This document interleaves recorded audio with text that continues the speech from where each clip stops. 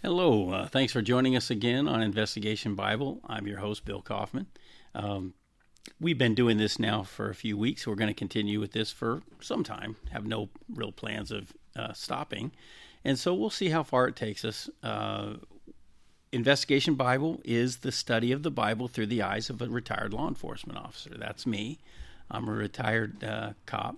And in studying the things you have to do to be a cop, you have to think things all the way through. You have to study statutes. You have to figure out what the laws say.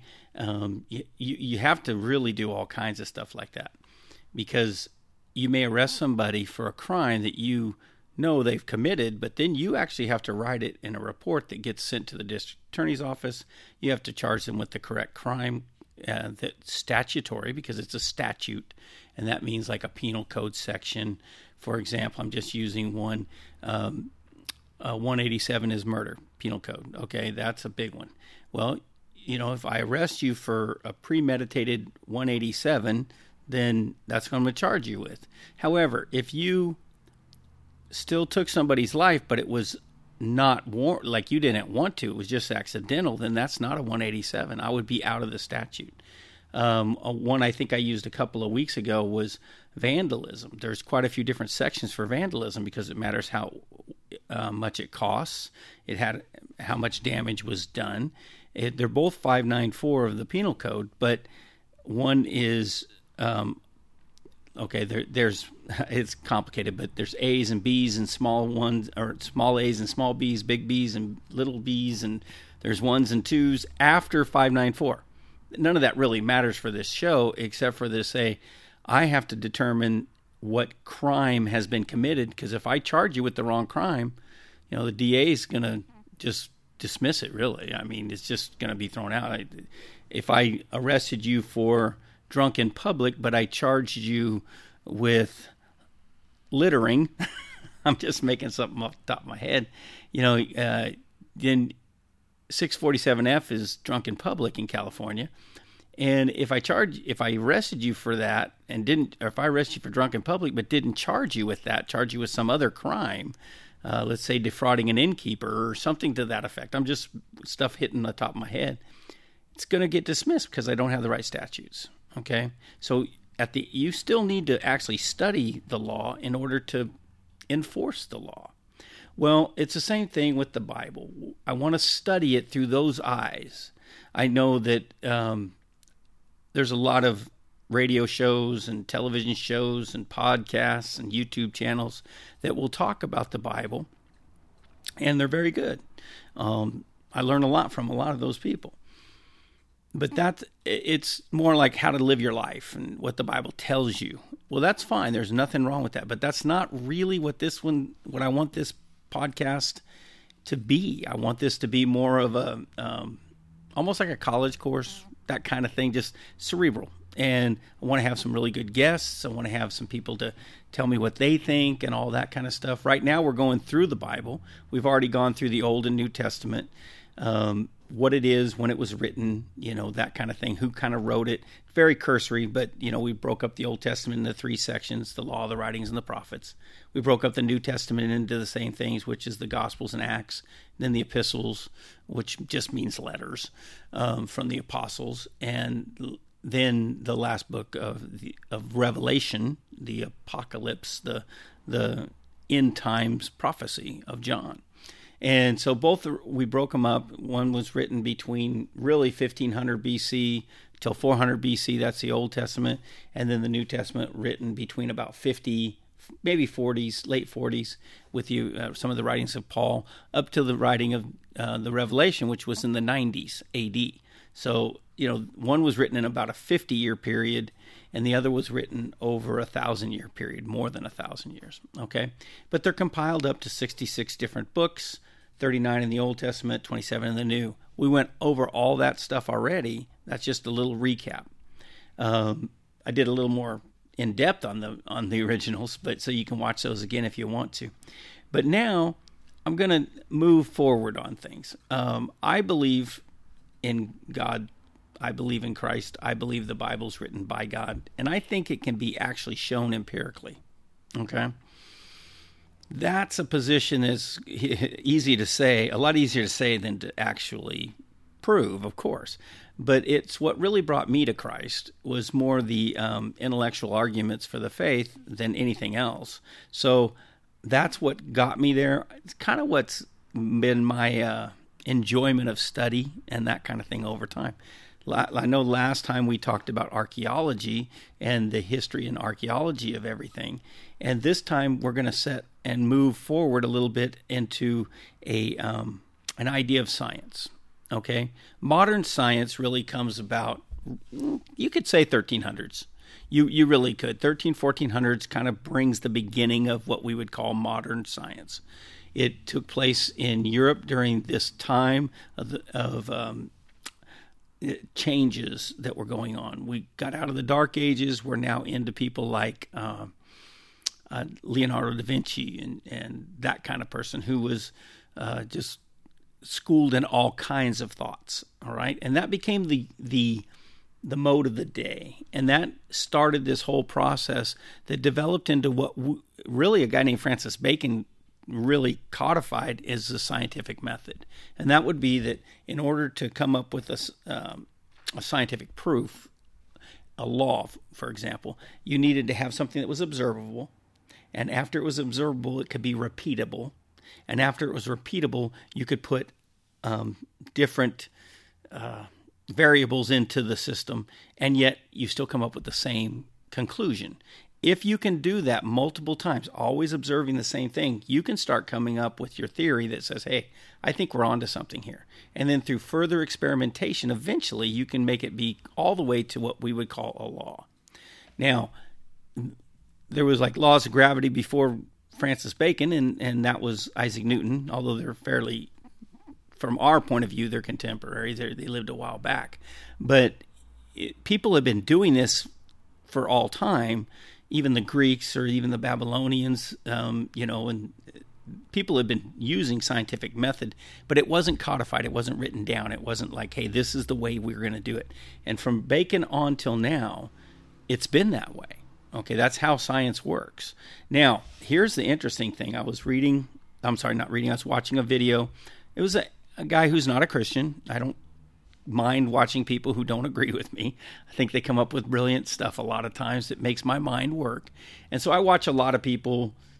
In fact, I may watch more people that disagree with me than I do that agree with me when I'm watching my little YouTube channels or whatever, and books when I'm reading them, and pamphlets and things like that.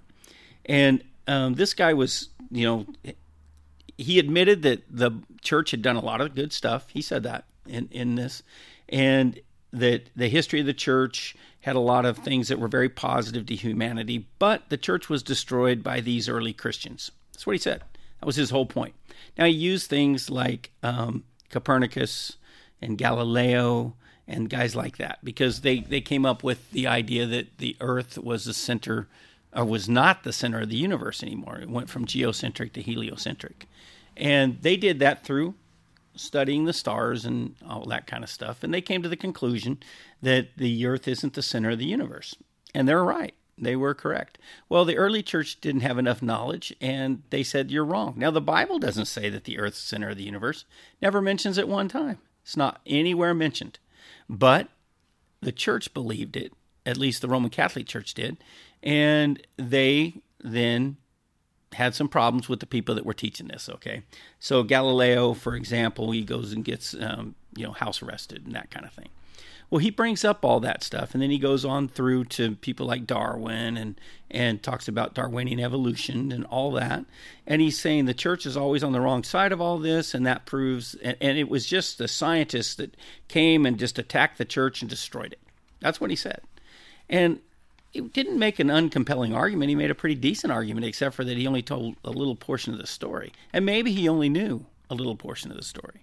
But the fact of the matter is nowhere that, well, I'm going to quote other people here because I'm, not smart enough to do this on myself. But I've read many people who've said nowhere in the Bible is anything mentioned scientifically that is not true. Now, it's not a book of science, but it mentions things, quite a few things in the Bible, and they're actually true statements, okay? And so it doesn't really contradict any scientific theory, but it completely contradicts, other way around, doesn't contradict any scientific law. There is no law of science, the law of gravity, for example, or dynamics, thermodynamics, that kind of thing. There is no such thing as that contradicting the Bible. But the Bible does contradict a lot of theory, scientific theory, when it's in the state of just an idea. Okay, and so anyway, nonetheless, we're gonna move on. I'm gonna talk about right now on this episode the early scientists, the people that this guy says attacked the church and defeated it. Okay, that's what he said. And I said, well, they would be interested to know that they did that because those were very strong Christians. He even talked about Copernicus, he even had the ideas of Copernicus being that, oh man, he destroyed everything and the church hates him to this day. That's not true. And the church doesn't hate Copernicus, quite the opposite. Copernicus loved the church, by the way. When his day, he was a very strong Christian. But let's move on. I'm going to start talking about some of these scientists that lived back then. Okay. Now, like I said, we mentioned Galileo. Now, he lived 1564 to 1542. He did have a lot of problems with the current establishment, but he never, ever said he was not a believer in God or Christ or even the church. He was a Roman Catholic. And he had never even said he wasn't a believer in the Roman Catholic Church, okay? But he did say that the earth was the center of, or was not the center of the universe, and he got in trouble for that. All right. But let's move on. Isaac Newton. But, I was just going to say, Galileo, if you'd have gone to him and said, well, obviously, you're not a believer, he would have said, what are you talking about? I am a believer in Christ. He absolutely would have laid out every reason why he was a believer in Christ, just not in the interpretation of the Roman Catholic Church of where the earth is in the universe. That's all. Okay. Now, Isaac Newton, though, we're going to go on to him because he is the big dog. In the History Channel, at the turn of this last 1900s to the 2000s, they came up with the 100 most important people who had lived over the last 1,000 years. And their number one guy was Isaac Newton. No one I know of that I've ever taught. I've talked about this list quite a few times to people because I loved it. Love history, and it was really fun for me to watch that. I've not come across anybody who disagreed that Isaac Newton is the most important guy that lived in the last 1,000 years. His Mathematica Principia, the invention of calculus, he didn't completely just invent it, but he took everything before him and made it so in a system that mathematics changed. Okay, he took, and there's brilliant mathematicians before him. There's not saying that there wasn't, but it's this simple. This is what my calculus teacher told me. Before Newton, calculus didn't really exist. After Newton, it's existed ever since, and he did it without a teacher. He didn't have a slide rule. He didn't have a book to read. He came up with calculus. Now, Newton said that calculus was how he believed physicists could figure out how God thinks. That's his statement. That's what he said, okay? Newton wrote more about religion than he ever did about science. And that was because that was his passion. Now, Newton was an interesting guy. He quite the rebel, and he didn't go with conventional forms, and he did not. His ideas on religion that I have read would not fit in with my ideas of Orthodox Christianity, but he would tell you he was absolutely Christian. There's no doubt that he would.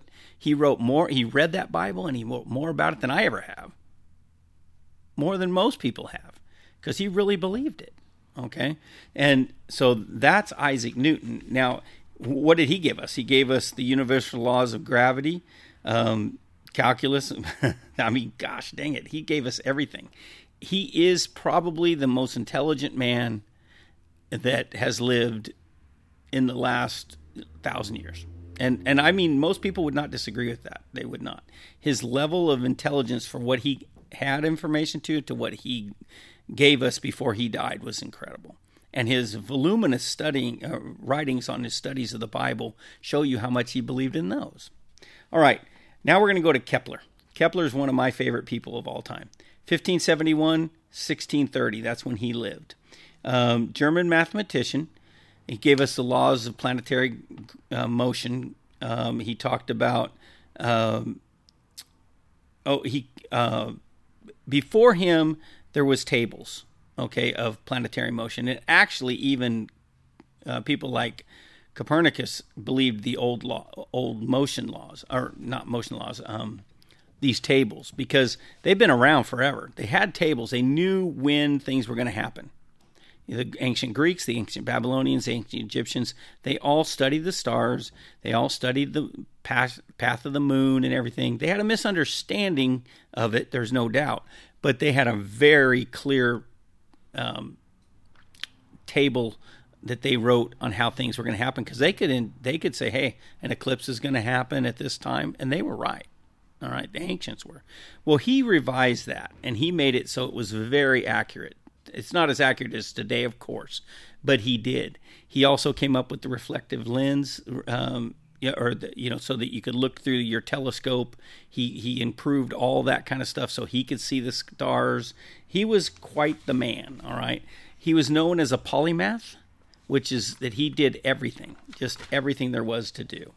As far as in intellect at that time. All right. I think he was a doctor even. I think he was the one that I could be wrong on that one. I'm just doing that off my memory, but I think he actually was a medical doctor on top of all the other things that he did.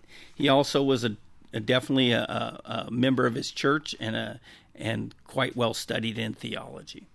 Now, I'd mentioned Copernicus, but Copernicus wrote all kinds of things, even on, once again, he was what they used to call a polymath, and he wrote so many things on so many things other than even science. He wrote on economics.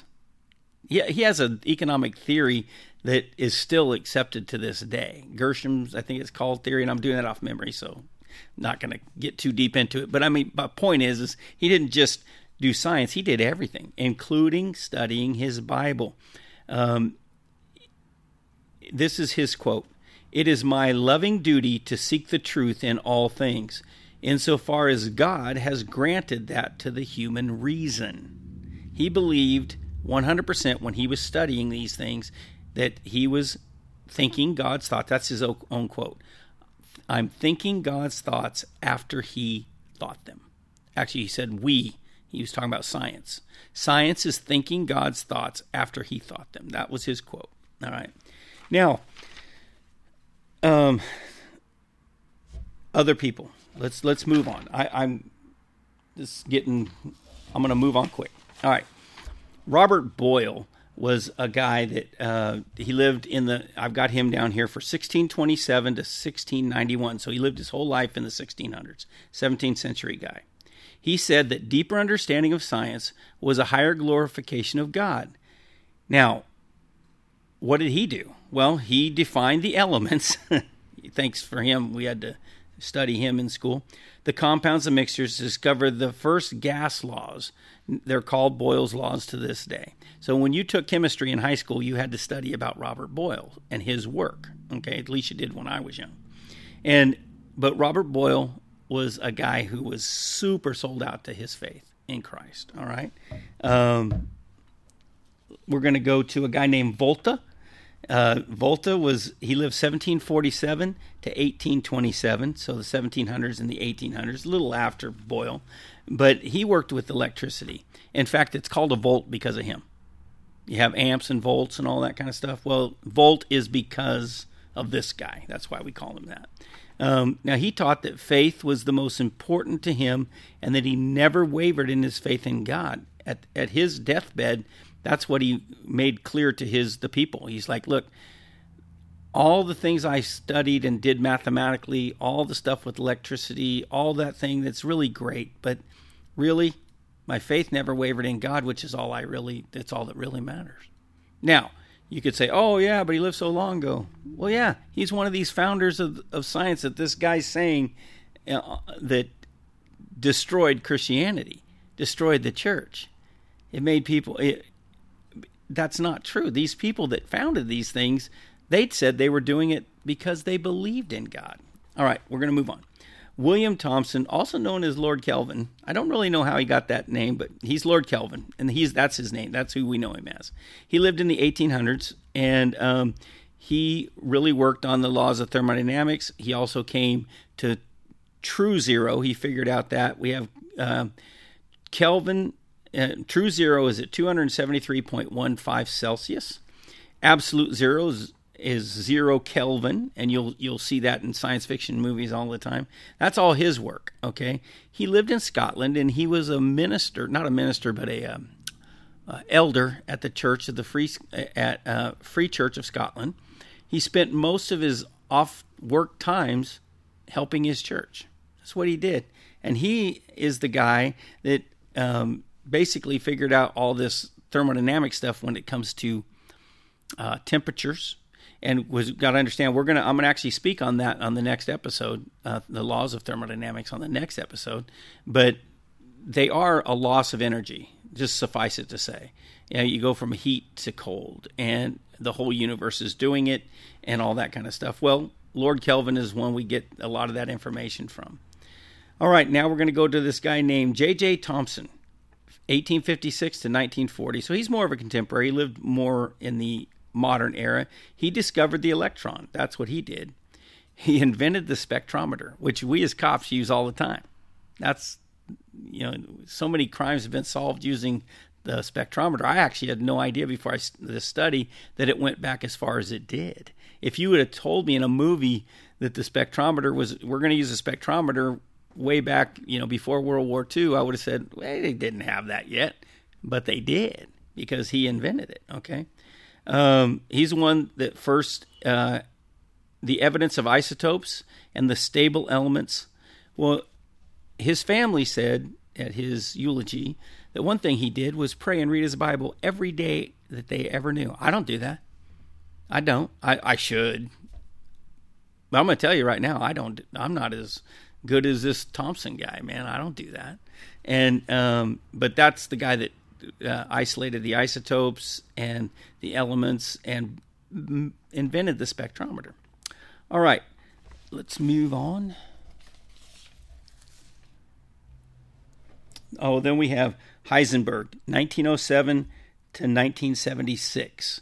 Now, that guy, the Heisenberg uncertainty principle, if you're like me, you like to study or to watch Big Bang Theory, which I always did like. Well, they mention a few things on there. One is Heisenberg. He gets mentioned pretty regularly. And the uncertainty principle. Schrodinger's cat. I don't know much about Schrodinger. I'll have to do a study on Schrodinger, but they mention him a lot too. But anyway, Heisenberg was a guy who really had a big deal going for him. I mean, we are. Let me see if I can find him on my list here. Yeah. Okay. A Lutheran with deep Christian convictions, one of the primary creators of quantum mechanics, that's true, formulated the Heisenberg uncertainty principle. That's why I've written down about him. But the idea is that he actually took Einstein's theories, the special theory and the general theories of relativity, and he's one of the people that helped prove those. He's not the only one, but he actually helped prove those to be accurate because he was that kind of a smart guy. Okay, a lot smarter than I am. I couldn't do anything like that. But he worked in quantum mechanics. We've got a pretty good quote from him. Let's see if I can find it. Let's see.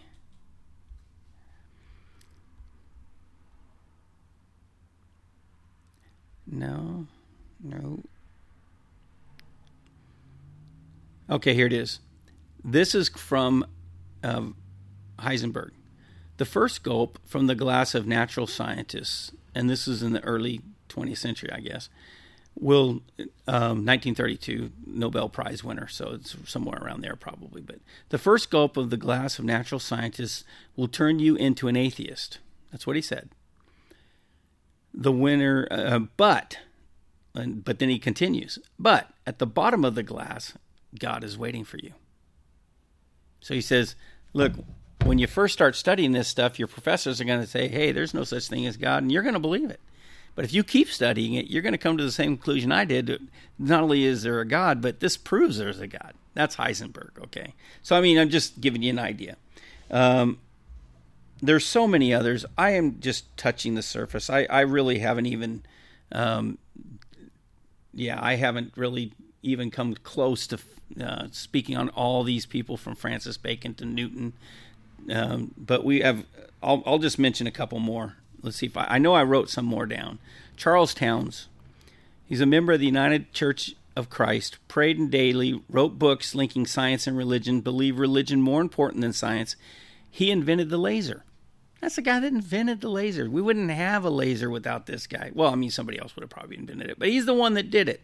He established that the Milky Way has a supermassive black hole at the center, which, by the way, until I read this, I didn't know we had a supermassive black hole at the center. But apparently this guy figured this out. But this is a guy that was very devout in his faith and the world that he lived in. Ernest Walton, 1903 to 1995, so very contemporary. I was in my 30s by the time this guy died. So a devout Methodist, and said science was the way to knowing more about God. Winner of the Nobel Prize in Physics after he artificially was the first person to split the atom. And that proved energy equals mass times speed of light squared, I guess, by him splitting the atom. Now, he didn't do it like that's Enrico Fermi, I believe, and a couple other people as time went on. But he's the one that did it, I guess, on paper. It's like, hey, this is the way it works.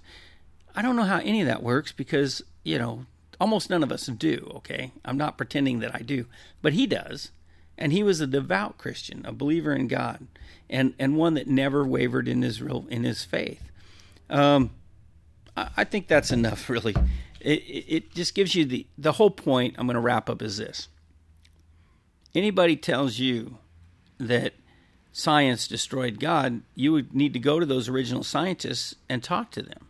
And if you could, they would say, not only no, we're not destroying. If you went to Newton or Kepler or any of those people and said, Copernicus, I don't care who, and said, hey, that's good, your work, I agree with it. It proves that we don't need a God. They would all say, are you nuts? That doesn't prove any of that stuff. In fact, once again, we're thinking God's thoughts after him would have been their statement. And there's a lot, I've mentioned at least 2 or 3 from the 20th century. So, we're not just second the ancient ones. And hopefully, as this show continues, we're going to have some scientists on here, because I do know some scientists. There are friends of mine that are believers. And I got one in particular that I really want to talk to. He wrote a book one time that it mathematically proved the existence of God. Now, I did well in math. I like math. This thing was so far over my head, it was like a child. I was like a kindergartner trying to do a quadratic equation. I had no idea what this. He's very proud of his book, and hey Bill, read my book, and I did, and I'm like, yeah, that's over my head. It wasn't a book explaining things. This was a book of equations the size of the book. Okay, he's like, and the final conclusion is there is a God. I would like to get him on this show because he's just that smart, and I know other people like that too. And those are the people I want to get on because I'm not that smart. I don't want to be misunderstood here. I'm just a normal guy. But I can think for myself. As a cop, I listened to a lot of people, and I would take all that information in, and I would try and decipher it, understand it, and come to a conclusion. And sometimes I was wrong, and sometimes I was right. But anytime I was wrong, you had to admit it immediately. This is what a good cop will always do.